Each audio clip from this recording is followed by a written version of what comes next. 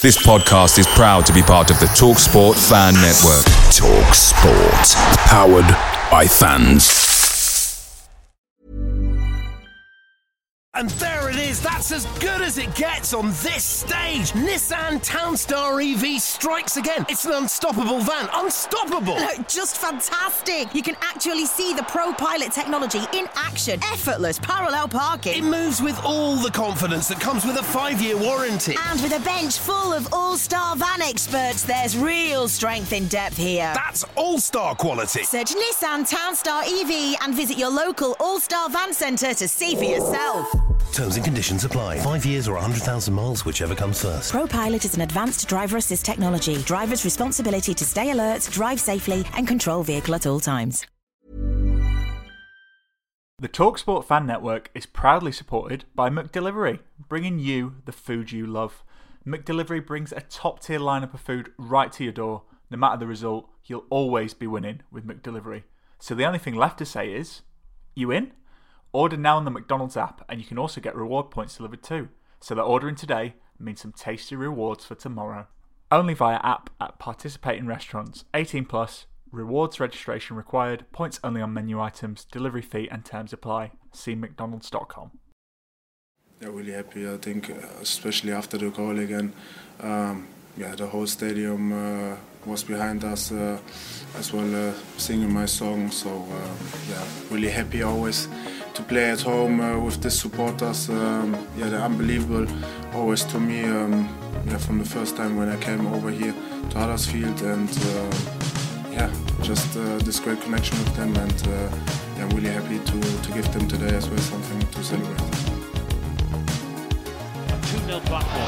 What a pass by Bakuna down the inside left. He's found O'Brien. Deflected cross. Goal! Huddersfield Town! Now Elias Kachunga's in on the act. What a move down the left-hand side. Kachunga pounced on the deflection by a defender.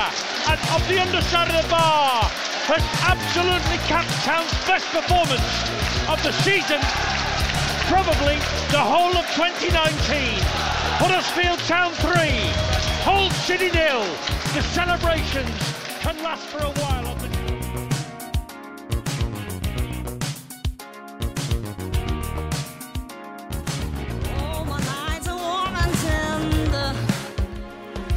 Now Casey Palmer's on the dribble. 30 yards out, he looked at goal, laid it off. Tommy Smith's cross. Goal! Huddersfield Town at the far post. And it's gone in from Elias Kachunga's header. Like Kachunga makes me happy, makes me feel this way. Lurga delivers the pass. Buck gets his cross off. Kachunga! 1-0 Huddersfield Town! Makes me feel this way. Ain't nobody like Kachunga. Moy will put the corner into the penalty box now. Near post. Flicked forward. Kachunga scores! Elias Kachunga! Makes me feel this way. Ain't nobody like Kachunga. Makes me happy, makes me feel this way.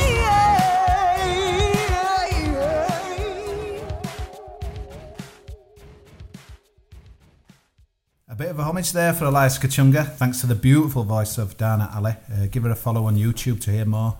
She's a Town fan as well, so another reason for doing so. So hello there and welcome to episode 43 of Annie Takes That Chance. We had a bit of a formation change earlier this afternoon, but Neil, who got a straight red for being on the pitch on Saturday, has now had it reduced to a yellow card and has joined us tonight. Good evening, Neil. Good evening. I'm Cozzy, by the way, leading the line tonight, and joining me also to chew the fat on a fantastic few days for our club is the glue of the pod, the man who holds things together, a la Johnny Hogg, Matt. Good evening, Matt. Hello. And sliding into pod towers, aye, on his knees, a la Carlon Grant, is Simon. Welcome. Evening, gentlemen. The first thing we have to mention is a magnificent cake that we've tucked into. I'm halfway through it from one of our listeners, Claire Hill. Claire, we love your cake, we love victories, and we love doing this pod, so happy days. And I'll probably, when Neil's rattling on, I'll finish this cake as well. So thanks to you, Claire. I'm going to say Neil smashed his about 10 minutes ago. Belting, yeah. I've done mine. So, boys, before we dissect anything, how did you feel on Saturday night walking out of the ground, and how did you celebrate it? Did you do anything different? Matt, we'll start with you. How did you feel as you walked out of that ground for the first time on a Saturday for billions with 3 points? What did you do? I didn't walk. I floated. It was brilliant. I bought a Chinese cosy, is what I did. A celebratory Chinese. Rock and roll. I went all the way to Chapel Allerton for the missus's favourite one. Not Chapel Allerton, Meanwood. It's in Meanwood. It's cheap as well. It's pretty good. Must have tasted extra special, mate.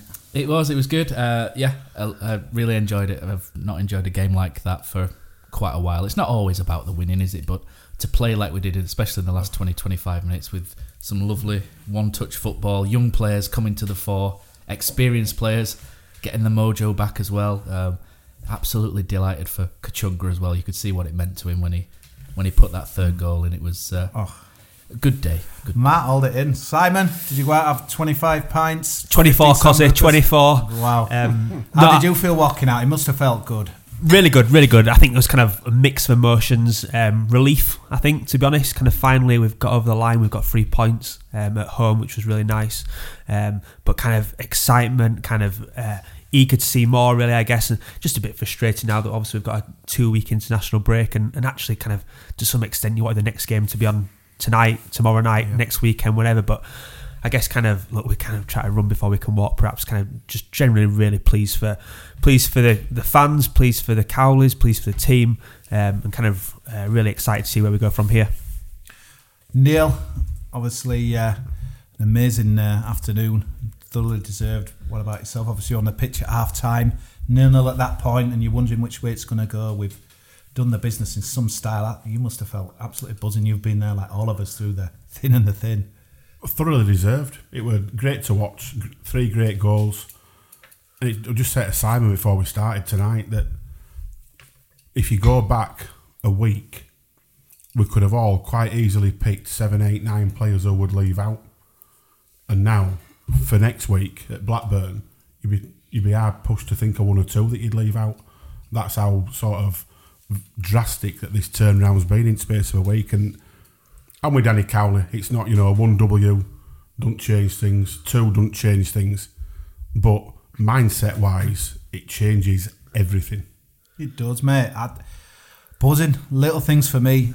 Looking at newspapers again, I don't know about you, I hadn't even looked much. I know I've just been in the bottom 3, not really interested in seeing a table. Just the buzz. The next day I'd had a good drink, like probably a lot of people on Saturday.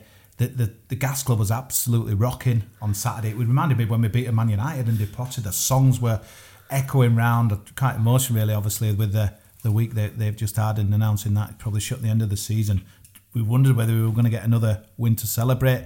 Went into the town, again, everywhere, blue and white shirts. There were some old fans, to be fair, talking us up, said that we deserved it, but yeah, it was just good. It just reminded you why you do it.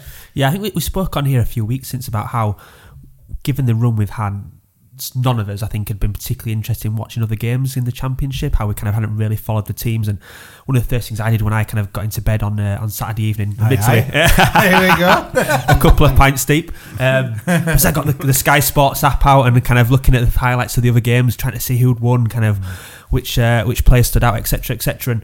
And yeah, it was something I hadn't done for quite a few weeks.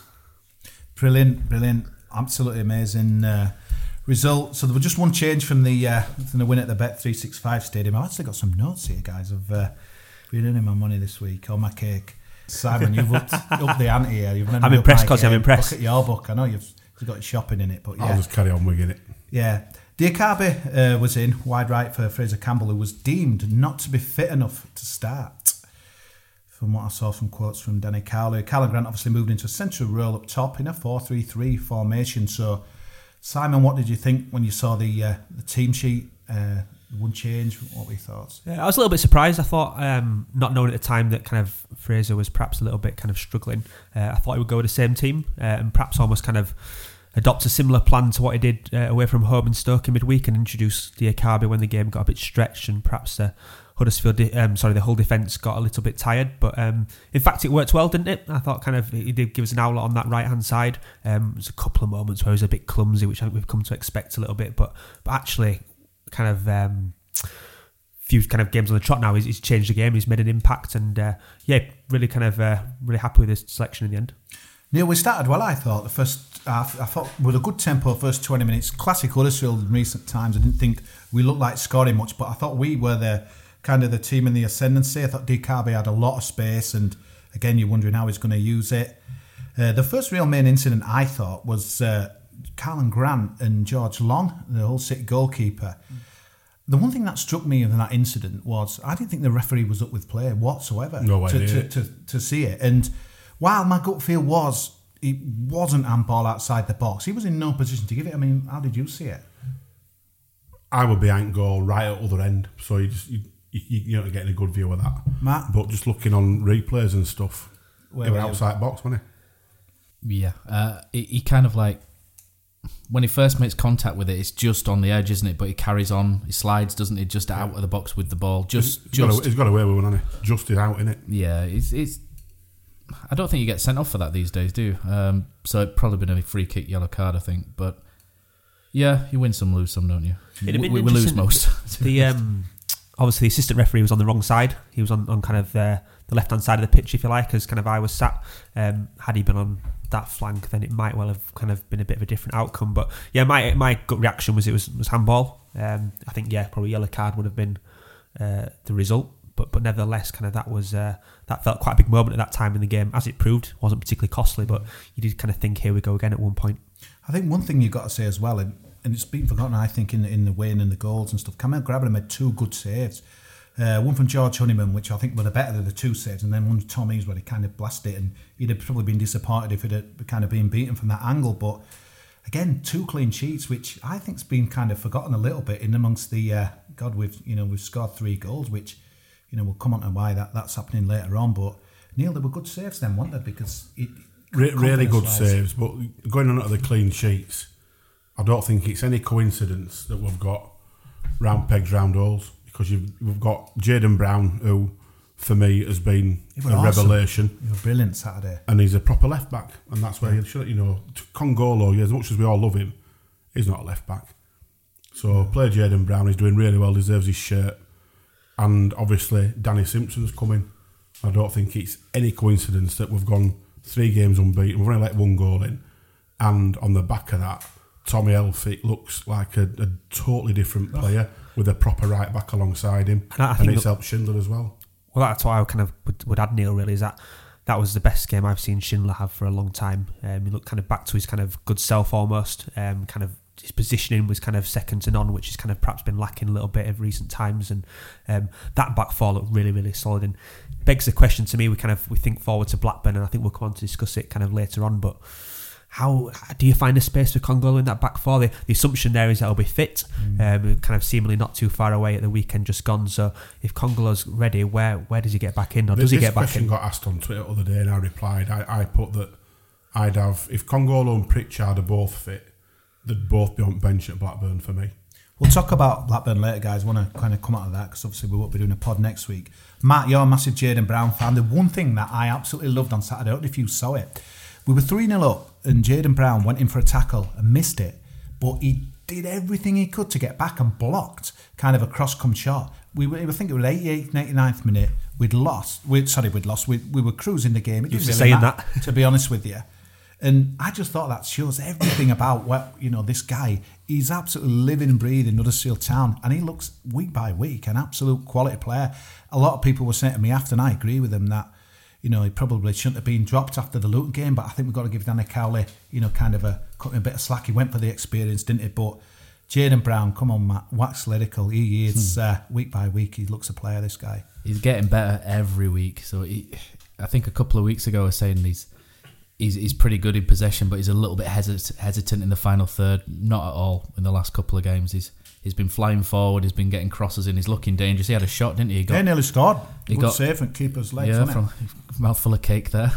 Yeah, very professional. How's it going now? Yeah, he's doing great. He's 20 years old. He's going to have 1 or 2 weaknesses, and I think they hide them very well with that. It's that back four. We were saying last week, Simpson, Elphick, Schindler, very experienced, and you can have someone like Brown. And he made a mistake. Going back to what you were saying, he made a bit of a mistake where Bowler got the right side, got the wrong side of him, and then he cut inside and had a chance. But he worked so hard to get back and block the shot as well, which was brilliant. So I think he's doing really, really well, and I wouldn't have Congolo back in either. I don't see him getting back in unless he's going to have to work really hard to do so, and that's exactly what you want it to be like. There was there's one moment that really impressed me with Jayden Brown actually. So kind of echo everything that Matt said about kind of how good he's been in possession and kind of how much he's improved going forward. But I think it was kind of around the 30-minute mark in the first half. Hull had the possession on their left-hand side, and Tom Eaves kind of pulled off the two centre-halves and kind of stood himself on Jayden Brown. Obviously quite a big height advantage there. Kind of Tom Eaves 6'4", 6'5" bloke, and Jayden Brown maybe 5'8". And actually Jayden Brown did really well to kind of get in front of him, win the header there. Otherwise that would have kind of potentially a big opportunity for Eaves. So I was kind of impressed with him kind of this week, as I've been the last few weeks. Football League paper, I always buy that now because obviously we're out of the Premier League, and it's a really good paper, proper coverage of like Football League, and ours with a featured game. Chris Dunleavy, who's the chief football writer, he was there, and he was really waxing lyrical about Huddersfield and Danny Cowley. But the one guy he just couldn't stop eulogising about was Lewis O'Brien. He was his man of the match on there, and I think he might have been Mel Boo's man of the match as well. They were mine as well. Yeah, he was absolutely sensational. And the guy, where does it? I think Chris Dunleavy says, where does this guy get his energy from? Because he just like kept going and going and going. He was incredible, wasn't it? Neil, what a player we seem to have here. You can see why Bradford fans were so excited about him last season. He's just full of desire. He wants to win. He wants to win it back. He wants to go forward. He's the will to win in the lad is just phenomenal. How old is he? Is he 20? 20, yeah. Yeah, so he's got a massive, massive future. I mean, what's his value now already?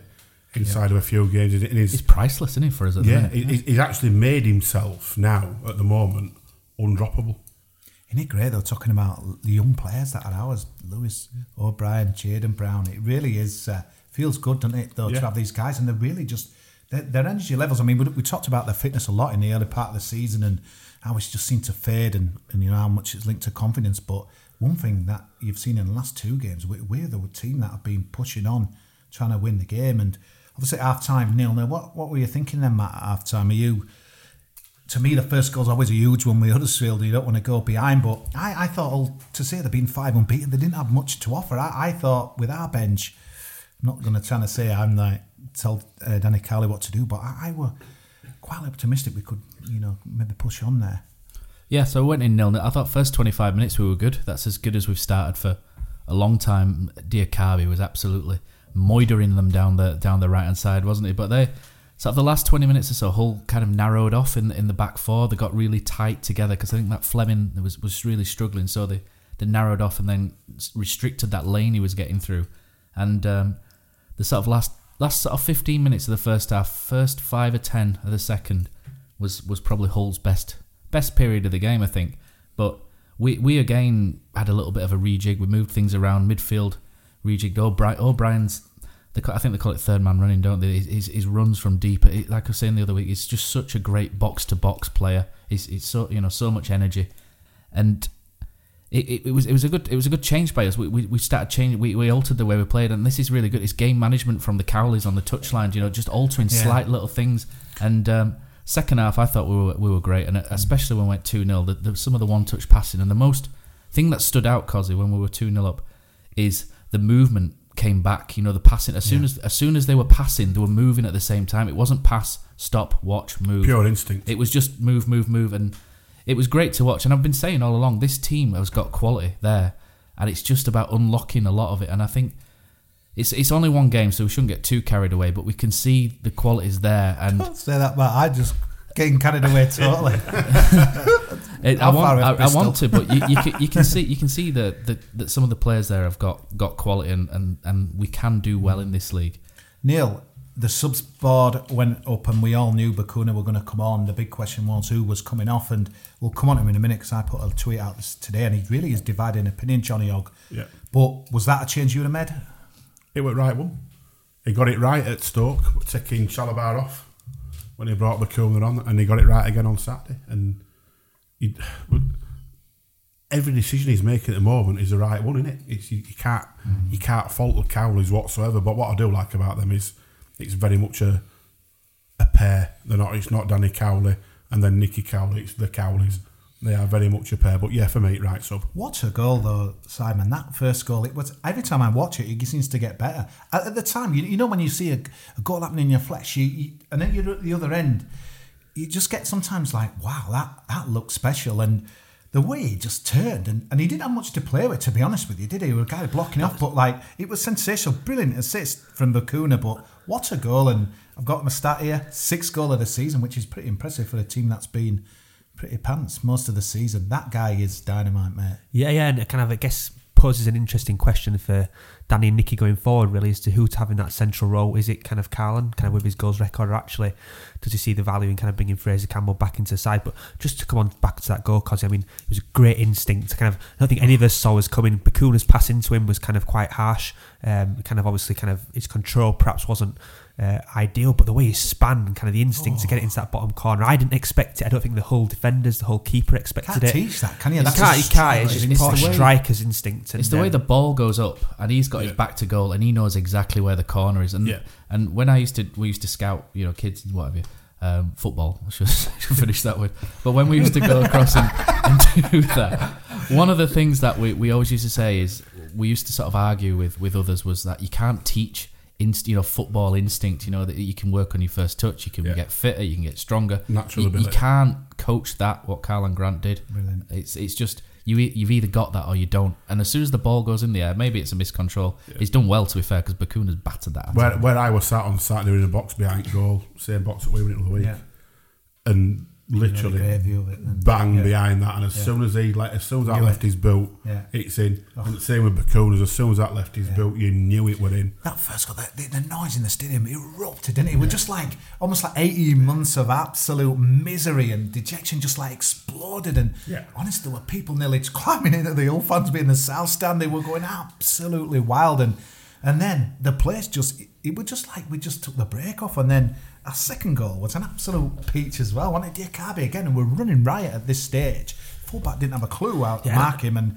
Bacuna, I mean, that just shows the comments. It's like first time, wasn't it? He took a touch on it on Tuesday at Stoke, and that would just bang, bottom corner, and the place is in bits again. And part of me thinks, had we kind of been perhaps under previous regimes of Siva and maybe even Wagner to an extent, that kind of instinct or that kind of confidence wouldn't have been there. There'd have been a kind of a control there, and then by that point the kind of Bacuna's been closed down and the opportunity's gone. But the Cowley seems to have breathed so much confidence into this kind of group of players that now they're quite happy to do that kind of sorts of things. And I think what kind of really impressed me on both goals was where Danny Cowley, I think after the West Brom game, spoke about how we needed to be quicker in possession, quicker with the ball, particularly in attacking thirds. And we're starting to see that now. We're starting to see kind of balls played at pace. And yes, kind of obviously the control for Grant's first one wasn't ideal, but crikey, these are potentially the results we can see. And 2 great goals. And I think for me, particularly, I was a little bit nervous after the first one. Once the second one went in, that was kind of when the jubilation, the relief really hit home. And really enjoyed those kind of last few minutes from there. Third one were brilliant move as well. Lewis O'Brien and again. Bacuna involved in it again. Bacuna's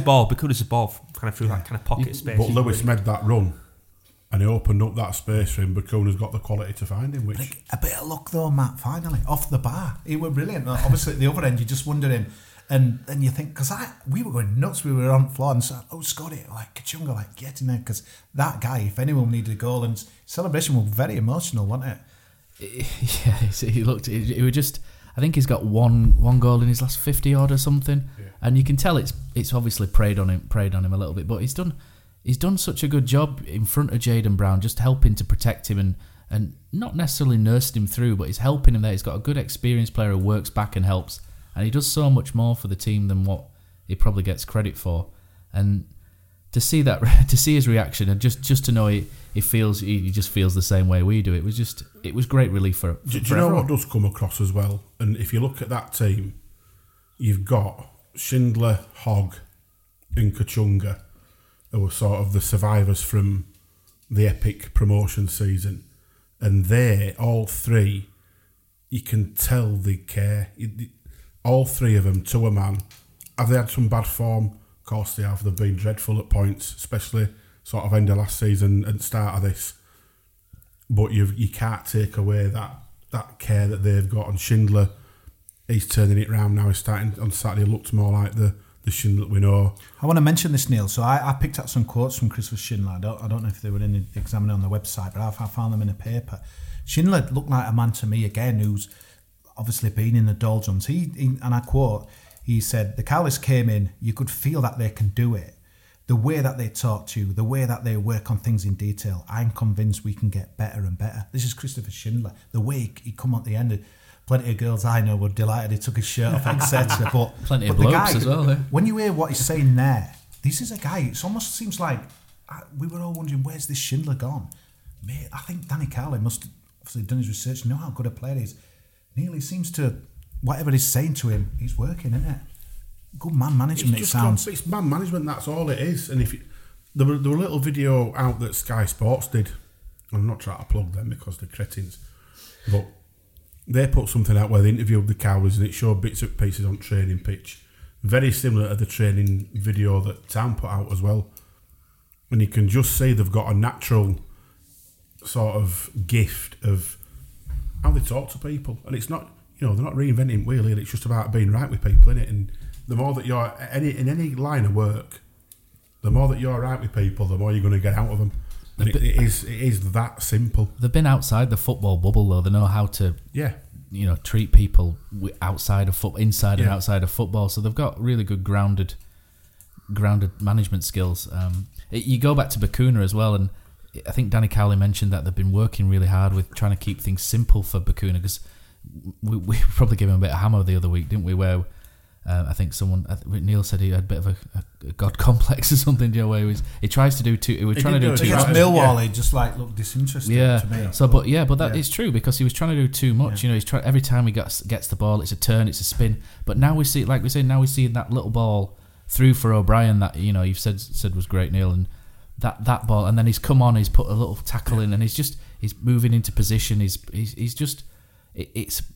been stripped back. And then he's just saying, right, reprogrammed, if you like, and just keep things simple, get up and down. And it's just great man management. And we're seeing Diakabu, we're seeing Bacuna, we're seeing Schindler, we're seeing Hogg, we're seeing players getting better, and it's a relief. The one thing I would criticise Bacuna for, obviously, not having any hair myself. What has he done with his hair? I think he used the what same is that about? Same stylist as Venus you Williams, guys, you've got isn't it? hair, come on. If you're walking across Church Street with that on a Saturday night, what's all that about?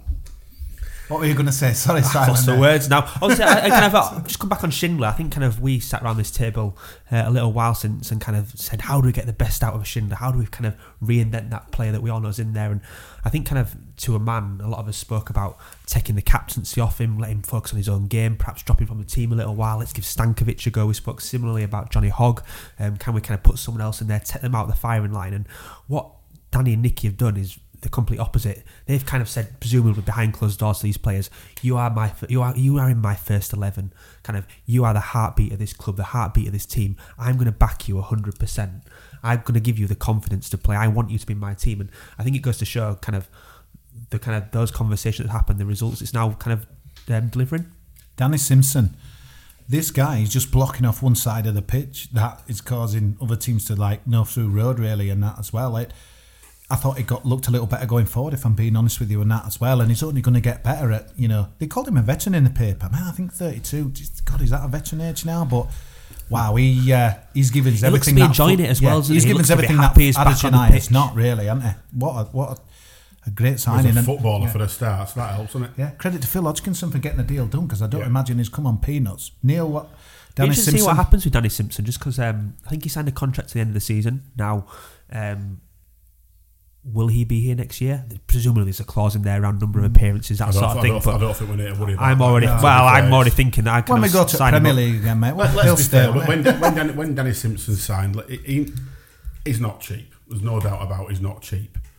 But he's also got to look after himself, in that the reason why it'll be until the end of this season is just in case it does completely implode and we go down again.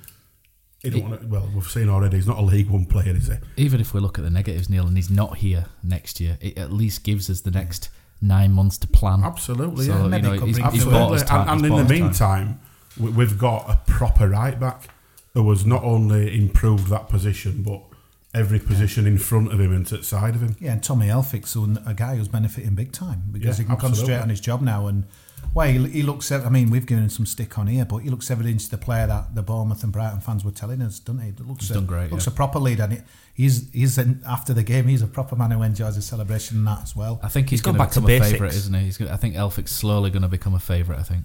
Yeah.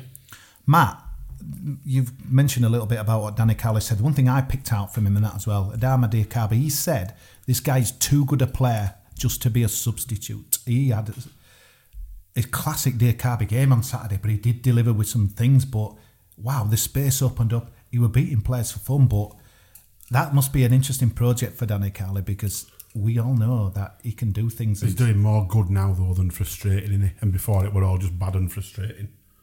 I think what's strange about Diakhaby is, you can ping the ball at him and sometimes he'll stop it dead. Absolutely superb control. Do a nice trick. Like for the second goal, he's nutmegged the left back. He's left him for dead. Lifted his head brilliantly and played in Bacuna. And then other times, you ping the ball across to him and he turns into Tyrone Thompson. Where he kind of falls on his face. But he's doing more good things than bad all of a sudden, and he could be incredibly dangerous if he gets more of a tune out of him. He could be sensational. What I liked I thought the supporters were great on Saturday with him, and there were one moment when he actually come back and got a tackling, and the place went nuts. Did the kill in the bank, and I think everybody is really wanting from being kind of maybe this joke figure and what have you a little bit in the Premier League, and I think people are like really backing this guy. And do you know what? Do you know what it is though? Is that he's doing really well at the moment. But it just goes back, and I don't want to out back and be negative again. I'm going to get slated for this. But it just shows you, I'm getting booed. It just shows you that the business was so bad that we bought project players who weren't ready, anywhere near ready for Premier League. And it took us well over a year to get to the stage where he's now looking like he's a player and we're in league below, struggling in league below as well. But hopefully now is the time when Diakhaby comes into his own, and there's definitely positive signs. Can you imagine though if Mbenza also flicks that switch on the other side as well? All of a sudden you've got two wingers with absolute rapid pace who can do damage, and that would be incredibly interesting if that happens. So fingers crossed he has the same effect on him. He's shown in bits, and goal against Man U and what have you, and cross against Firmino against Burnley. And technically, he shows bits. There's bits in there, but he just got. I think Danny Cowley's alluded to this as well. That he needs, for want of a better phrase, coaching. I had a mate who was old fan. He were in the end next to us, and he was complaining that McCann took off the best two players, Honeyman and Batty, and kind of handed the initiative to Huddersfield and that as well. But McCann said after the game, he was very honest. I like what he said. I like him. He seems to be obviously a thorn in his side many times at Peterborough, but he said we were lucky to be 0-0 at the break. He expected him on second half, didn't get it. Huddersfield deserved the win and will climb this league. So, let's hope he's right. But still not forgiven. Peterborough. I won't swear this week. Still not forgiven. I won't swear again this week. I swore last week, but yeah, he's one of them. Right, here we go. So it's time for our first. I don't know if we have a new column. It's time for our first debate of the evening. Town pick it up anyway on halfway and feed Adama Diakhaby down the right hand side. Diakhaby delays his pass, finds Bacuna into Grant, who shoots beautifully into the bottom corner. Karlan Grant, a shot on the turn for his 6th goal of the season, and Huddersfield Town lead Hull City by a goal to 0. They could be on the brink of a first home win of the season now. What a finish that was. Bacuna has absolutely rifled the ball at Grant. I thought it was actually a shot itself, but he manages to control it, spins on the half turn and sticks it in the bottom corner. Absolutely superb. Jonathan Hogg. So, I'll let you go first, Simon. And the talking booze that I was in after was, well, obviously we won. We took Hogg off, brought Bacuna on. Bacuna should be in all the time. Hogg shouldn't be starting games, etc. What's your thoughts at the moment on this debate? For me, he remains in the team for now. I think while we've all kind of been quite critical of him for shouting at every other player on the pitch, I actually kind of admire his leadership skills, and I think at this moment in time we're still not necessarily blessed with leaders in that team. Yes, kind of Elphic's come in, Fraser Campbell when he starts, Danny Simpson now, but I still would rather have him in that team, in that heart of that midfield. Bakuna's an interesting one. I think you're going to have to try and incorporate Bakuna into that team at some point from the start. But actually, kind of, he's going to win international duty now, so does he kind of remain on the bench for the next couple of games, perhaps? And if you kind of giving me the option between Hogg and Stankovic, I'm still very much in favour of Johnny Hogg, really. I think kind of John is a very much out-and-out defensive midfield player. I don't think he necessarily offers too much going forward. Yes, there's a high advantage, which perhaps helps from set pieces, but for me, kind of Johnny Hogg does a better job than Stankovic in that role at this moment in time. Good option to have off the bench, but I'd have Hogg starting. Here's the Joe. So we've had, God, it's a while since I've seen as many tweets on that as well. We'll start with the first one. Name dropping Mr. Jim McGrath, ex-Channel 4 racing horse racing legend. He would keep him in without question. Reason, read Danny Cowley's comments, read Jonathan Hogg. Football isn't just about what a player does with the ball. Of course that's important, and Johnny Hogg might not have been in spot on in that respect so far this season. However, he's still commitment, experience, effort. He's still mega. Jake Whiteman, no, I love Hoggy, but he has lost that yard of pace in the last year, but kept his tenacity and aggression. The latter without the former becomes a liability, and he will end up giving away dangerous free kicks and picking unnecessary cards this season. Joe Jamto should be treated in the same way as the others who have been dropped or replaced. Definitely think Bakuna deserves to start for the last two performances, and I think he will. Seb Burgess, no, because I think he's too slow and quick to blame everyone else. I have not seen him do anything special unless he's sorting out a mistake he's caused. Bakuna's contributed much more, but also I'd say Chalobah would be better if he was in Hogg's place, allowing Pritchard to start. Josh Phillips, no, but only for midfield three. If Chalobah, O'Brien and Bakuna can work. Could it work, Matt? Yeah, possibly. I think on Hogg, I think we said it was either last week or the week before that I don't think he's had a good game. I think I said it. I think he's had a good game in 9 months. I think he's had two all right ones. I think he played pretty well at Stoke. I think it's the ugly side of things. It's not, in terms of passing, distribution, he's never going to be Aaron Moy.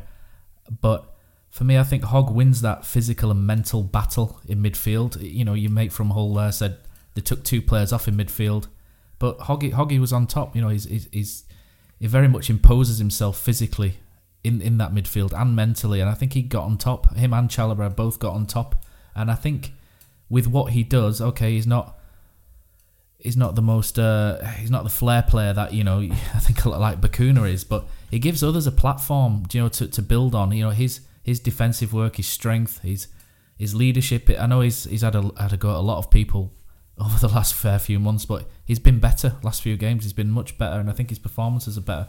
Stankovic is positionally better on the ball, better in the air, but for me, I'd still stick with Jonathan Hogg. I think he's coming back into form. I think he's playing back into form. He's a leader. His passing, people are having a go at his passing. Okay, it's not great, but it was still 91% on Saturday. I'd keep him in. Neil, I keep in a lot of these tweets. It's cropping up, and a lot of people said to me, all of a sudden he keeps having a go at people. Do you think this has always been Jonathan Hogg, but we're just, for some reason, we're noticing it now because we've had a stinking 18 months. Where is it? Or do you think it's a fair comment that a lot of people are saying about that? Probably a bit of both. As regards him being in the team, I openly said a few weeks ago that I thought it was about time he probably got left out because we couldn't buy a pass, never mind a win. I think we all agreed, didn't we? Yeah. But having witnessed the last few games, and when you've got the kids that you have got in there, Chalobah's learning the game, O'Brien's learning the game, Bakuna's learning the game, you probably need that older head in amongst with him. I thought, on the flip side of that, I thought Stankovic did quite well when he came on Saturday. He'd settled in. The Stanker man. Yeah, he settled in like he'd been there all season. He's better in that defensive. Yeah, he's not a centre half. No. He's not a centre half. He did okay, and it's. But yeah, for me at the moment, Johnny Hogg probably plays.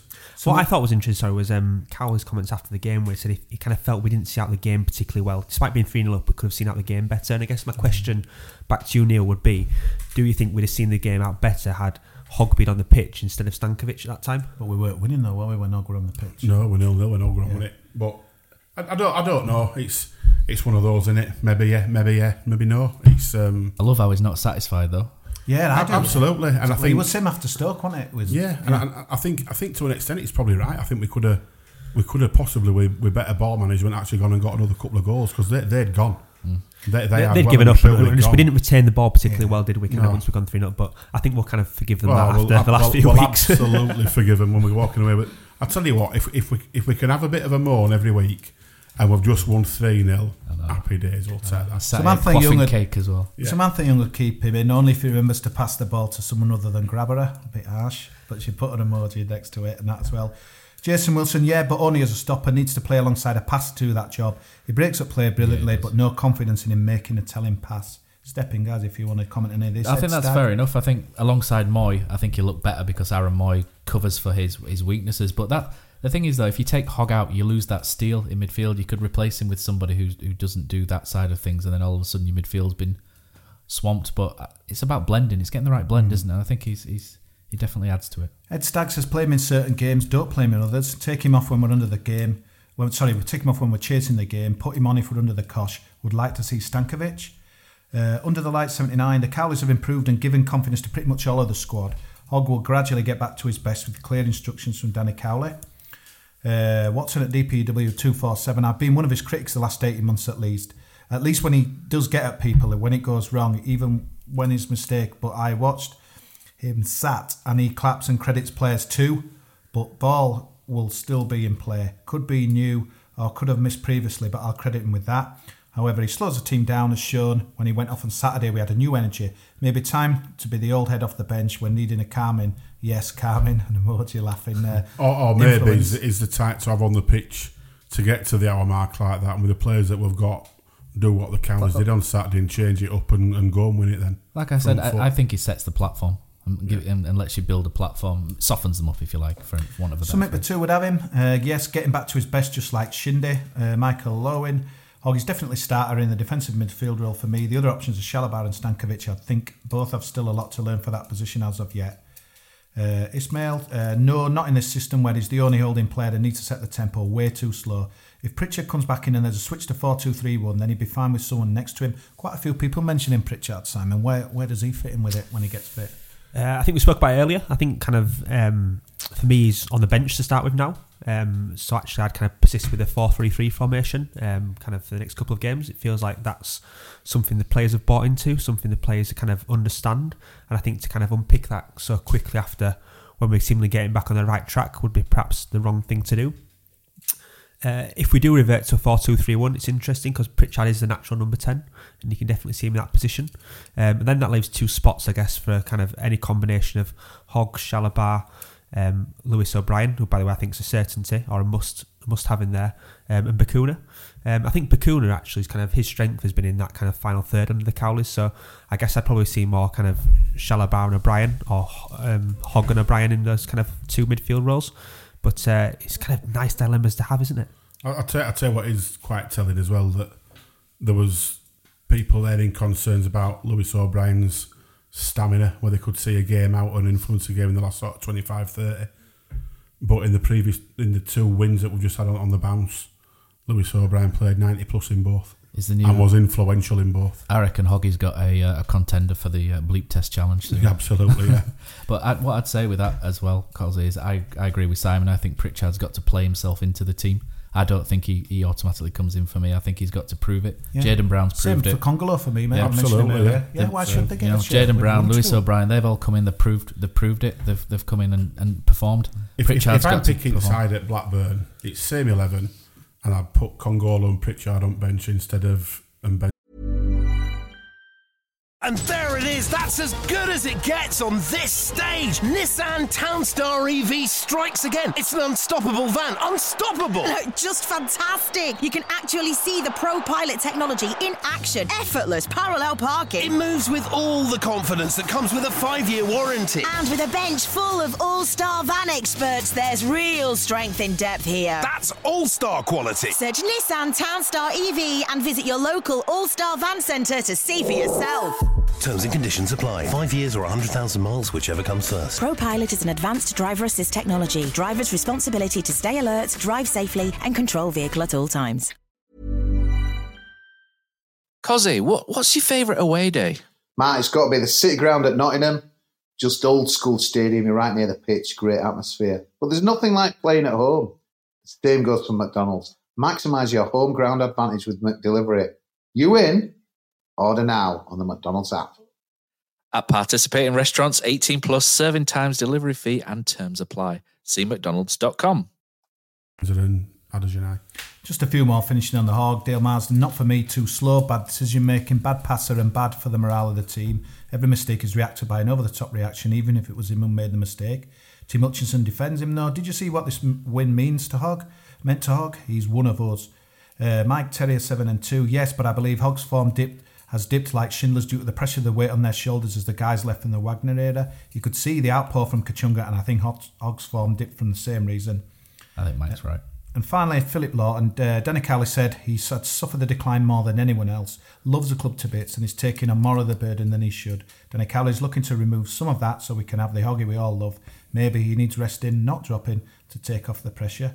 So, quite divisive opinion there. To be fair, he got half hour's rest on Saturday, didn't he? Yeah, some good tweets there. I agree both ways. I can see the argument for both, but I'd still. There isn't a right or a wrong, is there, on that one? No, I don't think so. I think some good opinions. Some good debate, yeah. They were thinking of bringing Fraser Campbell on for Diakabi anyway, so there may still be a couple of subs to be made. Diakabi looks okay. He sprinted past the vice, turns up the cross. Bacuna drives in the second goal. A brilliant strike by Bacuna on the run. His second goal in consecutive matches. The roof has nearly come off the John Smith Stadium because Huddersfield Town are about to deliver Danny Cowley's first home win as the new manager. 2-0 Town, back-to-back wins are in the offing. Okay, so yeah, great result on Saturday, and obviously the international break has come. I think it's a bad time. I don't know what you guys think, but an interesting thing that's just popped up the last couple of days. Danny Cowley is coming to face the fans on Monday night at the Gas Club till 7:30 start. I think 6:30. I think it's a cash-only bar, as I know too well. Most of my cash has gone behind there with some form or the other and that as well. And I think it'd be a great night, will that? And I think it's a smart move from Danny to go in. And I've really liked how he's kind of trying to engage with the public. And even though we've won 2 games, I like some of his comments. It's not like, right, that's it now, we should all be back into bed. He realises that there's been so much damage done in 18 months that the fan base have fallen out, with the football team. Look at the empty seats on Saturday for one, and it's going to take more than that. So I think that'll be a good night. What did you think, Neil? Interesting to see. On his kind of comments post games, I kind of think he's really kind of pragmatic and realistic. He spoke about how there'll be more ups and downs on this journey that we go on, and inevitably we'll kind of come up against better opposition. So I think in that sense, he really understands where the players are at currently, and he also spoke about the fans, and I think he understands all the frustration and kind of disappointment that we've kind of experienced over the last kind of 9 to 18 months, really. I think what he's doing on Monday night's great. I'm sure he'll get a great reception there, and I'm sure the fans will turn out in quite good numbers. Be interested to see all the kind of questions that are posed to him about kind of where he sees us going. Doesn't it? Yeah. Yeah. So it'd be be really interesting to see actually. We're so lucky, aren't we? A lot of clubs won't get a manager anywhere near. I mean, we've been spoiled obviously with Wagner, Sievert, who I think went wrong a little bit. I know we discussed this before. He kind of went into his shell, didn't really kind of do any of this stuff. He didn't even do much, I didn't think, on the website. And I just think, obviously following on from Wagner, that bit him in the end with the kind of the... Yeah, I just wonder if maybe the club let Sievert down. The club let maybe protected him or perhaps didn't help him at the same time. It was around the time, obviously. It was hard to warm to him, wasn't it, though? It would hard to warm to him, obviously, results, but if he's not going to be open to kind of questioning... They wouldn't have had to protect him if they'd have done it straight away. Exactly. Like Wagner did. And obviously, kind of at that time, Hoyle was kind of out of the club, obviously, with his illness. So, do you think Winter was kind of saying to him, actually, it'd be a good idea for you to do this? But come from a German background and relatively inexperienced coach, he probably wouldn't have known what was expected of him or what's been done in the past. And actually, someone there for me could have put their arm around him and said, actually, this will help you get the fans on board. And I sense that never happened. And to your point, Neil, I think before long, it was probably too late. Yeah. Matt, what would you ask him on Monday? Danny Cowley. Put you on the spot there, mate. I'd ask him why they're doing it on a Monday and I can't go, so it's Andy's Man Club. When's he coming on the podcast? That's it, the question. What would I ask him? I think it's one of these where I'm quite happy to sit back and listen to what others want to ask, but I think I'd like to know his thoughts on the potential of this squad, without going in and buying players. I think I'd like to know where he thinks this squad could go with players like Diakabi and Benza, Bakuna, these sort of up-and-coming players, and where he thinks, without putting too much pressure on them, obviously, I just wonder what he thinks, how far this squad can go and how much he could do with it, I think, is what I'd like to ask him. It'll be an interesting night for sure, and let's hope there's a good following, because he deserves it, because he's done something we have not seen for some time. Was it 7 points out of 9? And we're out of the bottom 3. That would have been a right bonus, wasn't it, on Saturday? I just thought, we're third bottom, because I knew that Barnsley had lost, and there we were. We were above Reading and that as well, and we'll talk a little bit more Championship in a second, but... Now, Darren Bullock. It's the last penalty. And if he scores from this, they are through to the final. And Huddersfield are there. Darren Bullock is the hero. In goes Robbins.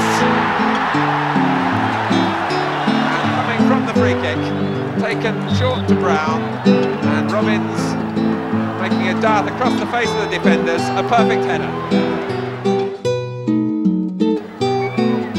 Brown gets a flick, Fletcher!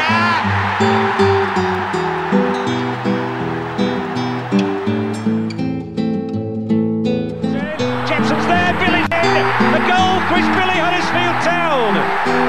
The most famous goal of Chris Billy's life. Matt, it's your turn now. Where are they now? It's normally me doing this, but it's going to be over you, obviously. We've chosen the 79-80 and 94-95 seasons, so... Who have you got for us today from the 79-80 season, mate?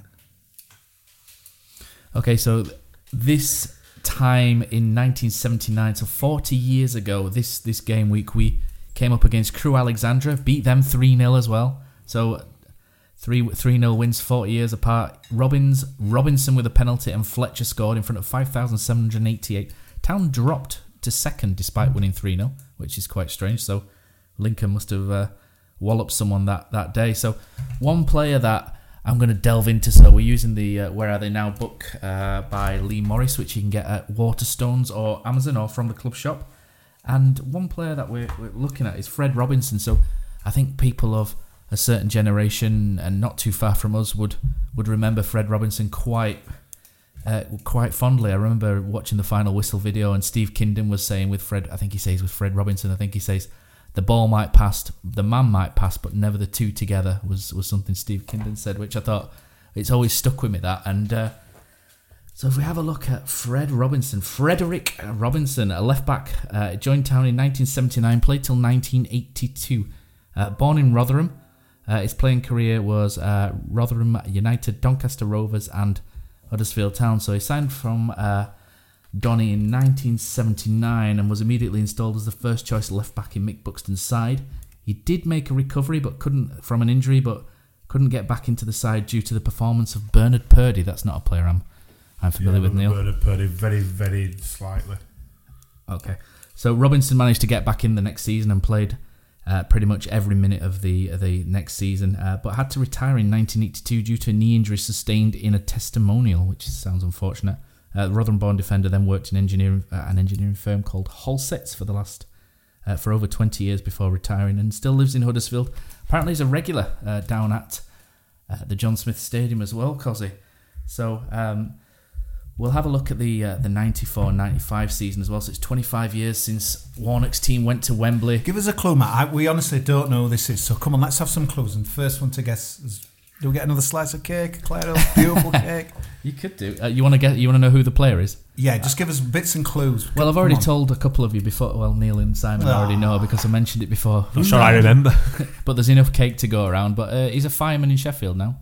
Oh, there we go.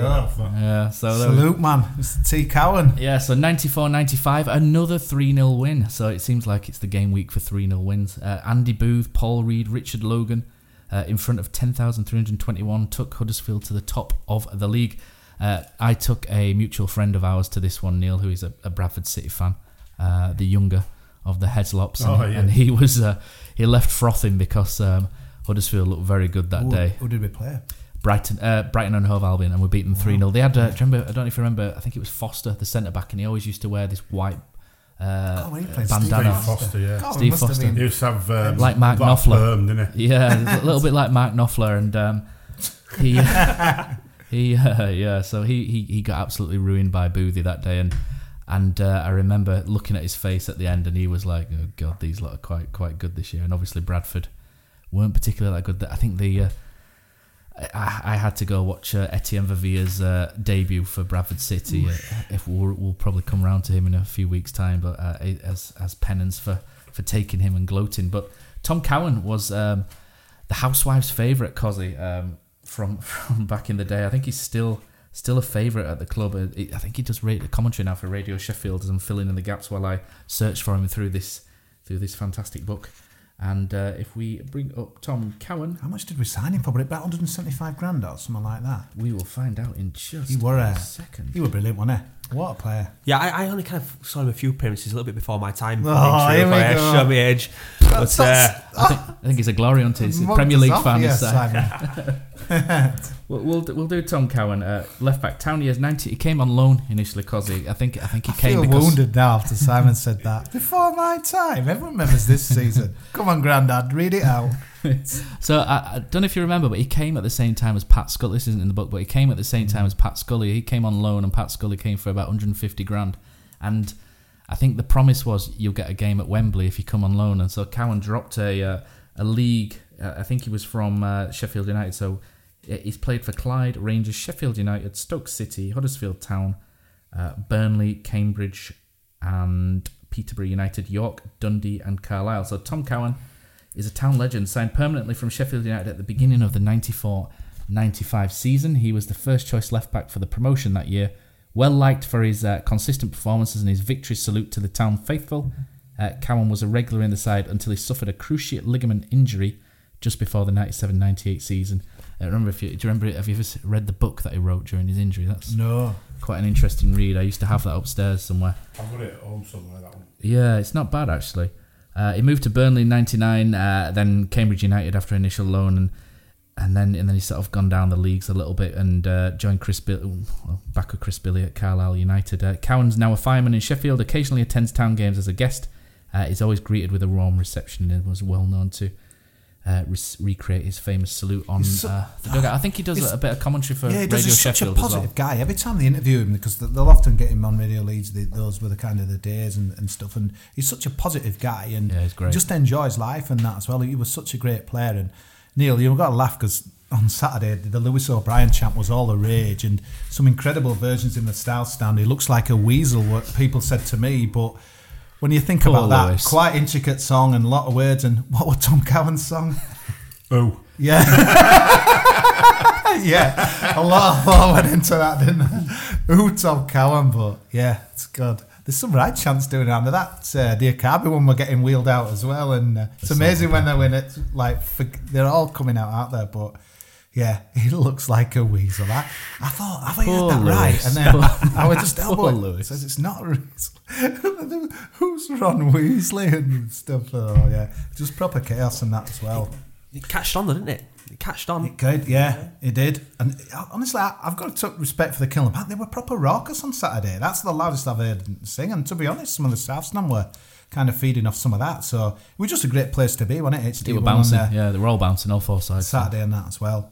So we'll move on a little bit now. We'll have a little bit of a discussion on the Championship. So I finally looked at a table. I don't know if any of you guys have, but there's only 3 points between the top 9. And it just looks as ridiculous as ever. And it's funny, I prepared him for this today. I was kind of writing down. So we've seen Neil Harris walk last week at Millwall. Daniel Strendel disappeared yesterday at Barnsley. People that were linked with our job as well. And then I wrote down, I'm looking at Reading's form, and I think that Jose Gomez must be in big trouble. And then lo and behold, just before I come out here, a little tweet, and he's gone. So it seems to be silly season now. A lot of sackings happening. And Neil, one of the most amazing results from what we saw on Tuesday. You probably wouldn't because it's Championship, but Stoke won at Swansea. How does that work after what we left them on Tuesday? That's incredible. It's football, isn't it? This division's just some good players at Stoke. Yeah, Stoke are in a false position with the squad that they've got. They looked absolutely dreadful against us. We didn't look much better, to be honest. It was just an awful game all round. You're awesome. Yeah. I was really surprised to see him still in charge. I think you chaps spoke about it last week about in his interview kind of after the match, Nathan Jones just sounded dejected. He sounded kind of Should like do he'd that lost every the will week. to live almost. He should do and it then every kind week of, if I that's think the we were all response. expecting Wednesday morning for it to be announced that he would have moved on, and there were rumours about Pulis potentially coming back in there, and to find him still in a job, and then to find out he's kind of obviously now taking some points from Swansea, kind of really took me by surprise actually, and kind of almost what else does he kind of need to do or not need to do to kind of do get the sack? The Daniel Stendhal one is like, it makes you laugh because, again, the ill-advised, the people don't have a clue, they're like, well, they're not doing right well, so he had to go. They sold the both centre-halves last year that got him Keeper as well, promoted, yeah. and a keeper and that as well. And then it's like a brand new division, adopting to that, and then it's like, I always find when you're commenting on kind of teams you're not sure of, and say you put a tweet out, you know nothing and stuff like that. But to be fair, a lot of Barnsley fans that I know, it's gone down like a bit of an S-storm, shall we say, in that as well. And because I think they enjoyed not just the promotion, but the style of football that he played. Although they're not happy. No, they're not happy at all that he's gone. I don't think he was going to stay at the end of the season either, so I could see maybe they've kind of thought, well, this guy's not hanging around, we're going one way, he's not going to be here to get us back up next year, make a change early maybe, but I don't think I'd have been pulling the plug if I were them. I thought he was a good manager, Daniel Stendhal. But you don't know, unless you're in there, you don't really know. It's like when Lee Clark got sacked from us, everybody was like, what's going on here? This is an outrageous one game in Difference 150. in that though is that we all, but we, as insiders, we got it. Yeah. Whereas the Barnsley fans are insiders, then they're not impressed. Yeah, no, but that's it. So sometimes looking out, you just think, well, what's going on there? But then you listen, but Barnsley are on the same page, so I don't know what's going on there. Neil Harris one, it was a bit of a strange one, a bit of a mob rule. I think they really turned on him, didn't they, from the Luton game last week? A lot of abuse at him, which is a bit sad, really, because he's a bit of a club legend, didn't he? And that's isn't he? I suppose it'd be like us getting Peter Jackson. I don't think there were many chances for Jacko out. He just kind of went, didn't he? And that as well. And obviously, legend as a player. I think he's their top goal scorer or something, or not far off. But then I'm hearing Chris Hughton being linked. But would he take that job? Not I can't see it personally. It's probably in his neck of the woods, isn't it? But it's a tough one, isn't it, for Millwall? I just question with a club like Millwall, what are their expectations? What do they want to? Because what do they want to achieve? Because realistically, kind of promotion top 6 feels out of their reach given the budget they've got. So getting rid of Neil Harris when they're currently sitting kind of 15th place in the division, what do they hope to achieve by that? Where do they want to go? They're not going to be able to sign anyone now until January. Do you think people look at maybe what we did in 16-17 on 11 million budget and think, well, Huddersfield got promoted, we just need a decent manager to get us up? Do you think that we've kind of, and Blackpool before us, Crystal Palace before that did it quite cheap? I just wonder if sometimes people just think maybe we'll throw the dice and maybe we'll get a 6 every blue moon, but not really, Matt, if I'm being honest. I think kind of for every example you're given there's probably 10 or 15 examples where people and clubs have tried to do that and it's kind of had the opposite effect. Doesn't stop people trying it though. Doesn't. No. True. It's all about getting there for teams, isn't it? I think the best thing with our results Saturday, he's finally got rid of them horrible stats that have been wheeled out. So I'm kind of looking around at too much time on my hands at the moment, and I think Wigan have gone like 25 away games without a win and stuff like that as well. There's some proper stinking results around at the moment, and it just shows, doesn't it? Neil Harris gets, walks out. Leeds come to town off the back of a right win against West Brom, and lo and behold, what happens on Saturday is incredible, isn't it? This division, there were a big article again and bigging up that Football League Stonewall paper. penalty as well. So. Yeah, should come in a sec, but the Championship is Liverpool 8 points clear, Man City looking in the mirrors, will they catch them? No one else, Tottenham. That's pretty much, forget it. This division again, who the hell? Wide open. It's incredible. It's wide open. I mean, you've got clubs like Middlesbrough, for example, are currently sat in 20th. I don't think anyone would have predicted them at the start of the season being there. Similarly, Brentford in 17th. They invested quite a lot during the summer. But on the flip side of that, Swansea, as you mentioned before, because no one would have predicted they'd have been kind of sat in 4th position, having to change their manager, which they didn't want to do. Middlesbrough won it next, still change their manager. You watch. Yeah, that's. But again, where do they go from here? They've invested in Pulis, invested in a squad. They're trying to take a different approach with Woodgate. The budgets have been cut. I'm not sure what other options they've got, really. That's football, though, isn't it? There's always options, actually. There's always a list a mile long of people who want the job. There's always one or two in amongst there, and owners are owners, aren't they? Owners want what they consider to be the best at that particular time. I wouldn't be surprised if they brought Karanka back, even though he fell out with them. It's the kind of way football goes, isn't it? Absolutely, yeah. Owners can say what they want, and obviously Radzani had plenty to say after Millwall and Leeds on Saturday, but I just think that just kind of feeds a culture into the you know, they love it though, don't they? Yeah, I know that, but it's just like if that had been Phil Hodgkins, I wouldn't have wanted to see that after the game on Saturday. I just think it. Yeah, I think Bielsa tried to kind of put you don't want to talk about the referee, even though he's probably seen it, but you don't want to do that. To me, that just is like a blame culture, really, and that victim as well. culture. Yeah, it is, and that as well, and it's just rubbish and that as well. There's a couple of fans of a couple of clubs play this victim culture better than anyone else, and they're up there with them. That's all I'll say. Tom Lawrence scoring for Derby on Saturday. I don't know if I wanted to go in this path, but yeah, it was. He got a it was surprised that he got selected, Yeah, and I think I read something from Henry Winter, which is quite interesting. So obviously, Derby have released a statement that said kind of both Tom Lawrence and Maynard Bennett would kind of have to serve some community service, would kind of be given the biggest fine possible. But kind of Henry Winter questioned the timing of that press release. I think it was 10 p.m. on kind of Friday or Saturday evening, essentially kind of implying they were trying to sweep it all under the carpet. And to some extent, you've got to move on. You can't live in the past, and I'm sure the four of us have all made mistakes, but a mistake of that magnitude is quite a big one. And let the police and the courts deal with that one. I'm sure that something will come out. Very early days, but pull it back to the pre-season pod. I were bigging up Preston North End and Alex Neil. I like Alex Neil. Attacking football. I wanted him as manager, didn't I? They've got I think they've got a chance. Well, I suppose everyone answered that as well, but they're scoring goals for fun, looking really good. QPR as well. They got a fine win on Saturday, but never a fan of that Big Hugo, but he's done the job on it and that as well. Just shows, doesn't it, that, if we got back-to-back wins... It's a bonkers league. You've only got to go win another 2 on bounce and all of a sudden you're halfway up league. It's exciting though, isn't it? Yeah, it's exciting. I mean, we sat here kind of last week since kind of fearing relegation, and I think now we're all kind of looking up the table thinking, actually, what could be possible this year? Yes, our season's kind of cut short, if you like, but what is now realistic for Huddersfield? What could we achieve? And don't want to get carried away. There's going to be a few more kind of ups and downs. But when Bradford City got promoted to Premier League, they were bottom at league in October. That's what Oggy said, didn't he, on Saturday? Yeah. We'll mention that after Neil's update with the Street Kitchen and Andy's Man Club. Are we out of intensive care? Put it to the jury. Obviously, we'll get our opinion in a sec. But Neil, you were on the pitch on Saturday again. Andy's Man Club record numbers last night. So I saw in the tweet he put out. Yeah, phenomenal last night. Everyone just kept pouring through the door. We're sort of getting used to being 60 plus. And last night we just smashed through the 70 barrier, and we didn't just smash through it. Christ. 76 men we had there last night, which is, it's a phenomenal number. A year ago, I started just over a year ago, and I think there were about 24, 25 there. So to be within a year and adding 50 to that, it's not going to be long before one at Groups is smashing through 100 barrier. I think there were 50 odd at Hull, 50 odd at Dunfermline.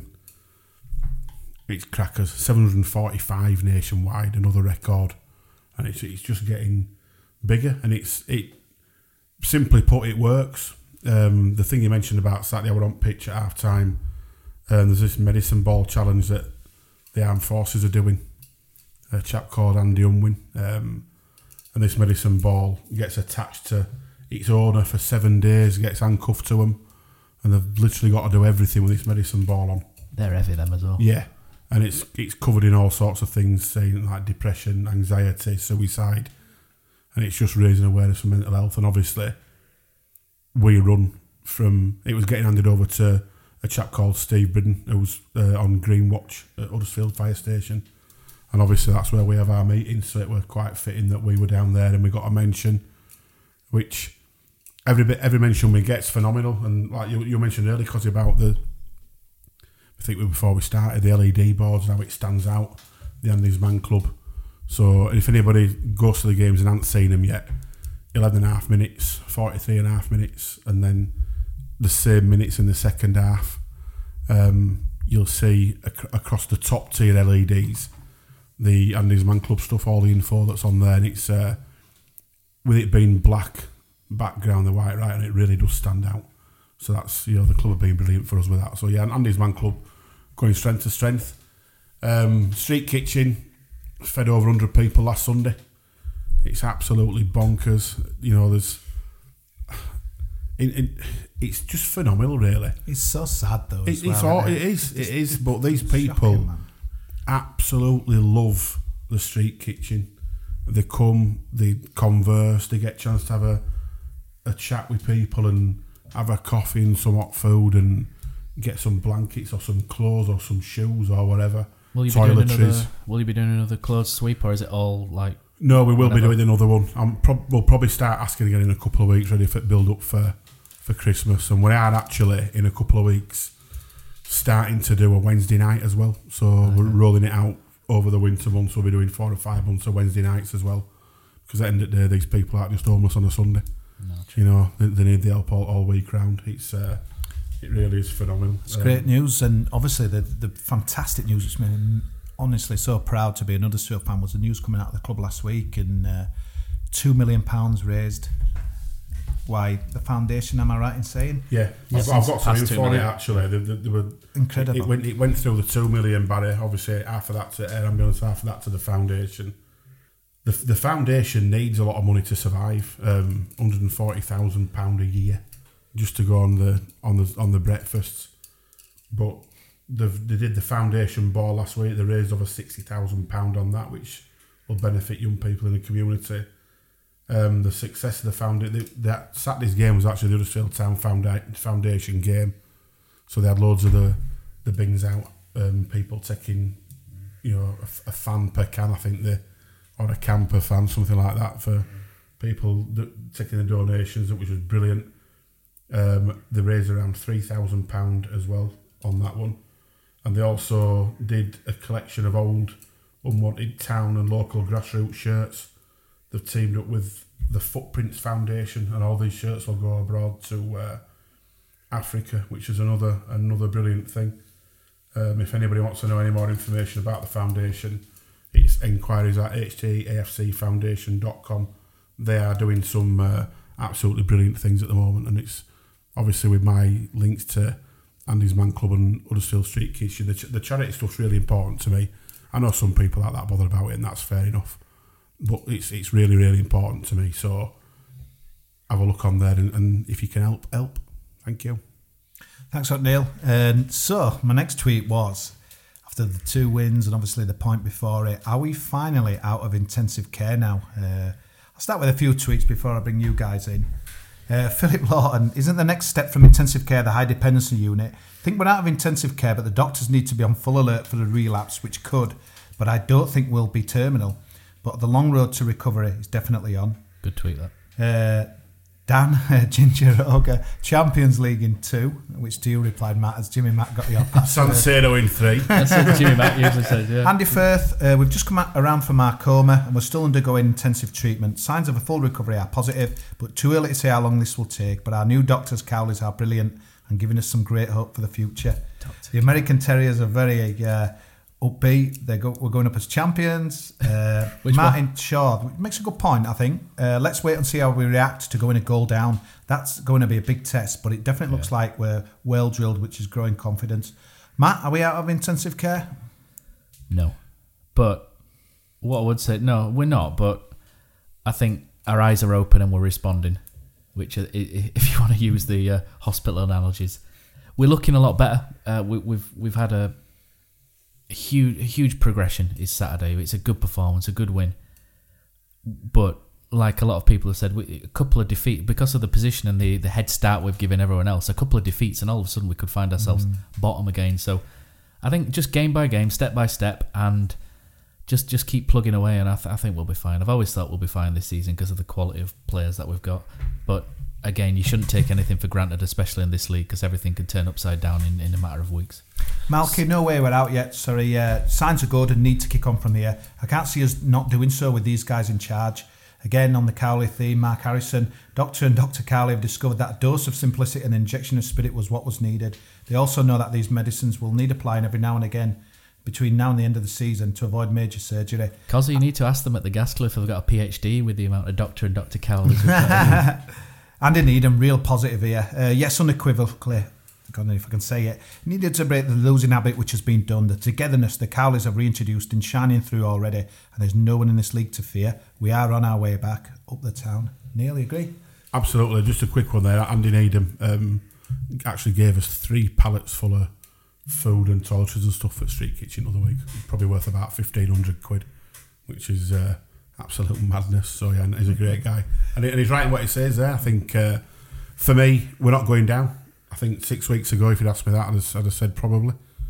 But that's the impact that these two have had. It's off the scale and it's so evident. And there's no way with the work ethic that these two have got and how they go about things and how they've changed things. Bear in mind, with the same players, pretty much. All they've added is Danny Simpson. So to have pretty much the same squad and go from us quite happily being able to swap 7, 8, 9, 10 of them to looking at next game and thinking it's unchanged 11, that just shows you the impact they've had. So for me, nowhere near going down. What comes beyond that? It's Championship, innit? Who knows? It's a bonkers league, innit? But let's just concentrate on keeping this form going at the minute. Nathan Oscar, my sensible head says no, not yet. I'd like to think a few people have tweeted 2 wins doesn't drag us out of the wilderness. Positive and heading in the right direction, but will continue to be a work in progress. Carl is definitely right lads for the job as their hearts are in it. I think 100% right. I very much share his opinion and Matt's opinion that. Don't agree with me then. Not you, Neil. No, sorry, mate. I don't think we're out of the woods yet. 2 great results, but kind of probably 2 of the, from what I've seen at least, the weaker teams in the league. I think there'll be a few more kind of bumps along this kind of journey yet. But I definitely feel a little more kind of optimistic than what I did kind of a couple of weeks since. But yeah, kind of probably erring more on the side of caution. I think we'll go to a top team or someone who's at the top, in the top 3 or 4 at some point this season and beat them convincingly. The next 3 games, I feel like I've said this before and feel like a bit of a broken record, but the next 3 games are really quite interesting, aren't they? Because I think we could be kind of sat here in a couple of weeks' time talking very optimistically or actually saying it was a bit of a flash in the pan. I think we go to Blackburn kind of away, then we've got Middlesbrough at home. We won't be saying it's a flash in the pan, not with these 2 in charge. No chance. Sandra, we've been discharged. Hello, Terence. We are on the main ward. Juninho knows we can easily drop off, but the signs are excellent so far. We're outpatients now. Yeah. Watson sums up the tweets. Looks like the answer's a resounding no, lads. But I wouldn't say that. Well, it is, but I think there's a lot of realism there, which I think is really good in that as well. It's not negative. I think there's. Let's not get carried away. Like Danny Carey said when he came in, he said 1 W don't change it. It's just how we've gone about getting these 2 wins. What I like is the fans are mirroring what they say, so everybody's on the same page. Absolutely, that's good. Yeah.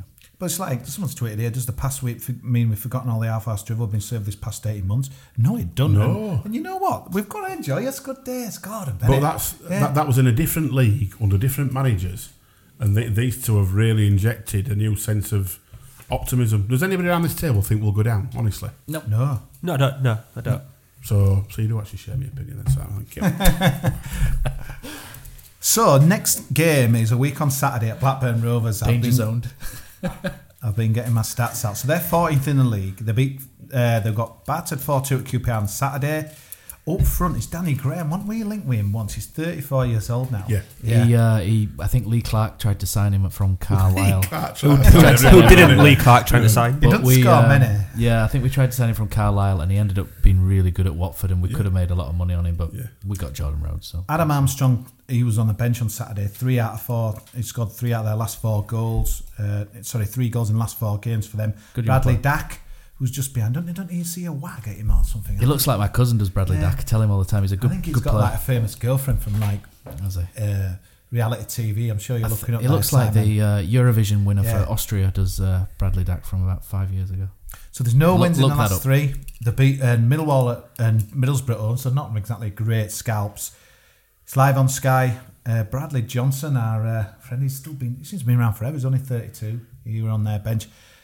Guys, I'm going to rein it in, but this looks very winnable to me. Or am I falling into this classic Championship trap of getting ahead of my station? They're all winnable. Could win it, we could draw it, we could lose it. That's what the great thing about it. It's a shame it's not this week, though. I think Danny Carl hinted as much in that. Yeah, we've got some momentum. Let's kind of continue. At the same time, though, on the flip side of that, you've got a couple of lads in club who haven't had a full pre-season. Campbell and Simpson, who are both turning out to be key players for us. So it gives them a couple of weeks to get some fitness under the belt, some proper match fitness, because it's all been games, hasn't it? They get some proper fitness behind that now. There's a friendly behind closed doors friendly as well. And I think it'll give them a chance to work on a few more things, and it's a lot easier to work on things and have the players' attention when they're enjoying themselves than just 1-2 games. We'll take a few, even though it's a lunchtime kickoff. Can't get anybody to go. Poz has turned me down. Faz has turned me down. God, I'm going. name I'm dropping still now. going. I'm going. You can come with us. It'll be. You can drive. So that's on Sky. As Middlesbrough game, even though technically everything's red button in it on the midweek, that's the main game in it on the Which Wednesday. is good because the red button kind of coverage is quite poor actually. It's a step on from what we've had obviously previously, but the kind of limited Better than commentary. It is. No, the fun and streams is I where don't it's agree at. with it. I think it's. I don't like it. It affects, doesn't it? it does. I agree with Cozzy when he says it really affects the crowds, but It does, absolutely. Just a couple of bits of other business, guys. I don't know if you noticed the Brighton game on Saturday. Adam Moy was playing. He was playing very well. He was getting talked up and match of the day. he's not coming back, is he? He's not. God, I really thought he were an all-man. No, but look on bright side. We're probably going to get a nice wedge for him in January because they'll sort it out in January. The better he plays, the more his price is. If he goes for 15 million quid in January, we've had a good deal out of that. And you know what? I wish him the best of luck. Actually, I kind of want him to do well. I'd love to see him in a Huddersfield Town shirt, but I seen it all through the pre-season stuff that we did. That I'd be delighted if he stayed, but I'd have been very disappointed if he hadn't have gone. Yeah, you said it all along, Neil. Because he's better than Championship, and the fact that it was Brighton, probably a bit of a letdown. But at the same time, he's up there and he's showing what a good footballer he is, and bloody good luck to him. While he was with Huddersfield Town, he was top. I like the manager at Brighton, and I like how he's using him as well.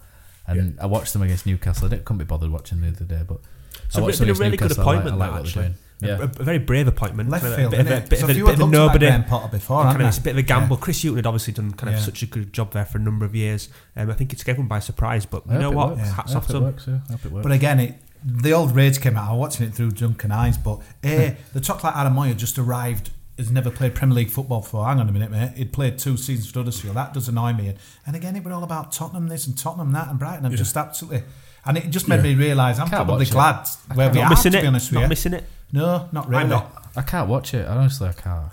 It's just painful, absolute isn't it? garbage. You're so bitter, you guys. Just thing is, though, there was one thing over the weekend. If we go on a mad run now and then up in playoffs, do you want to win them?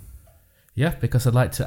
I enjoyed all the boiling of urine that we did. You know, when we actually did all right. We did do a lot of that. I actually enjoyed that quite a lot. So if we do that again, I'll enjoy it. There was one thing that made me smile over the weekend, which was I don't know if any of you watched the Newcastle versus Man United game on Sunday, and young Matty Longstaff on his Premier League debut for Newcastle kind of bagged from outside the edge of the box with a great strike. And you kind of saw that, a bit similar to Lewis O'Brien actually, kind of ginger hair. They both look a bit similar in fact, but kind of saw what it meant to him to play for his nothing like Ron Weasley. He saw what it meant to him to play for his hometown club, and kind of that's kind of for me what football's all about, and it's just been lost a little bit. It's always great to see young English players coming through from where they're from, whoever they play for. It's always good to see. So I did watch the interview that him and his brother did, and I quite enjoyed it. So it was far right. Plans for the international weekend, guys? Matt? I've got a 1-year-old.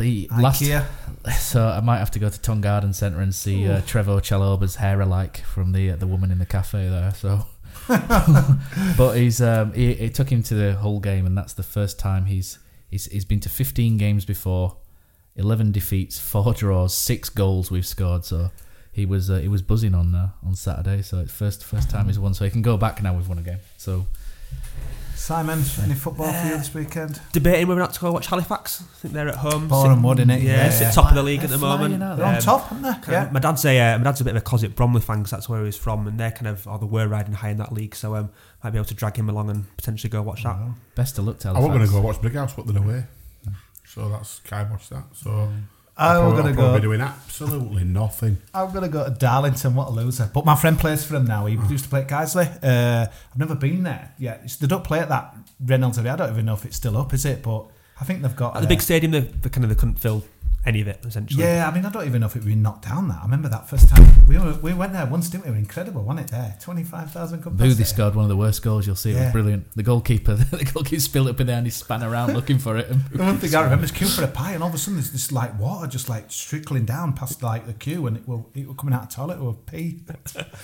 Great modern stadium. You have a great weekend. Darlington v Boston. They've got I think a fit for purpose stadium now, but yeah, obviously no town, and we're back next week. But yeah, just want to thank everyone for listening. Anything else, guys? Any other business? Thanks for that cake. It was cracking cake. Yeah. Thank you, Claire. Spot on that. It's all positive, isn't it? 2 wins.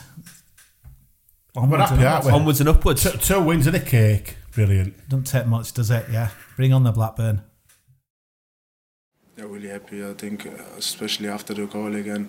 The whole stadium was behind us as well, singing my song. So really happy always to play at home with the supporters. They're unbelievable.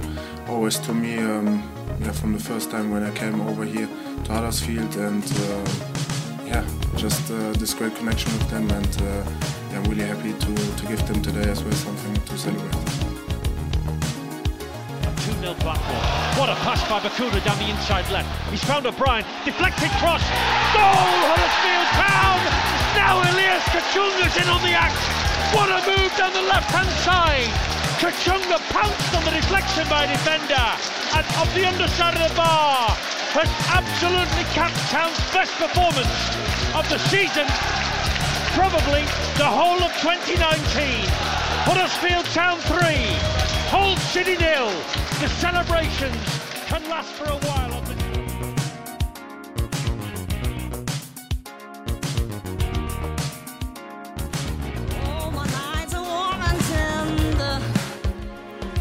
Now Casey Palmer's on the dribble. 30 yards out, he looked at goal, laid it off. Tommy Smith's cross. Goal! Huddersfield Town at the far post. And it's gone in from Elias Kachunga's header. Like a chunga, makes me happy, makes me feel this way. Lurby delivers the pass. Buck gets his cross up. Kachunga! 1-0 Huddersfield Town! Makes me feel this way. Ain't nobody like a chunga. Moy will whip the corner into the penalty box now. Near post. Flicked forward. Kachunga scores! Elias Kachunga! Makes me feel this way. Ain't nobody like a chunga. Makes me happy, makes me feel this way.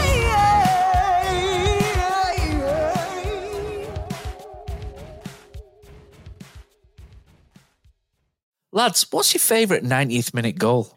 Got to be Heffley against Leeds. A shot from Moy and sliding in at the death, Michael Heffley. Great finish to the game. Shared with my family, only made better by ordering McDonald's via McDelivery afterwards. 3 points, McNugget share box, spot on. Order McDelivery now by the McDonald's app. You in. At participating restaurants, 18 plus, serving times, delivery fee and terms apply. See mcdonalds.com.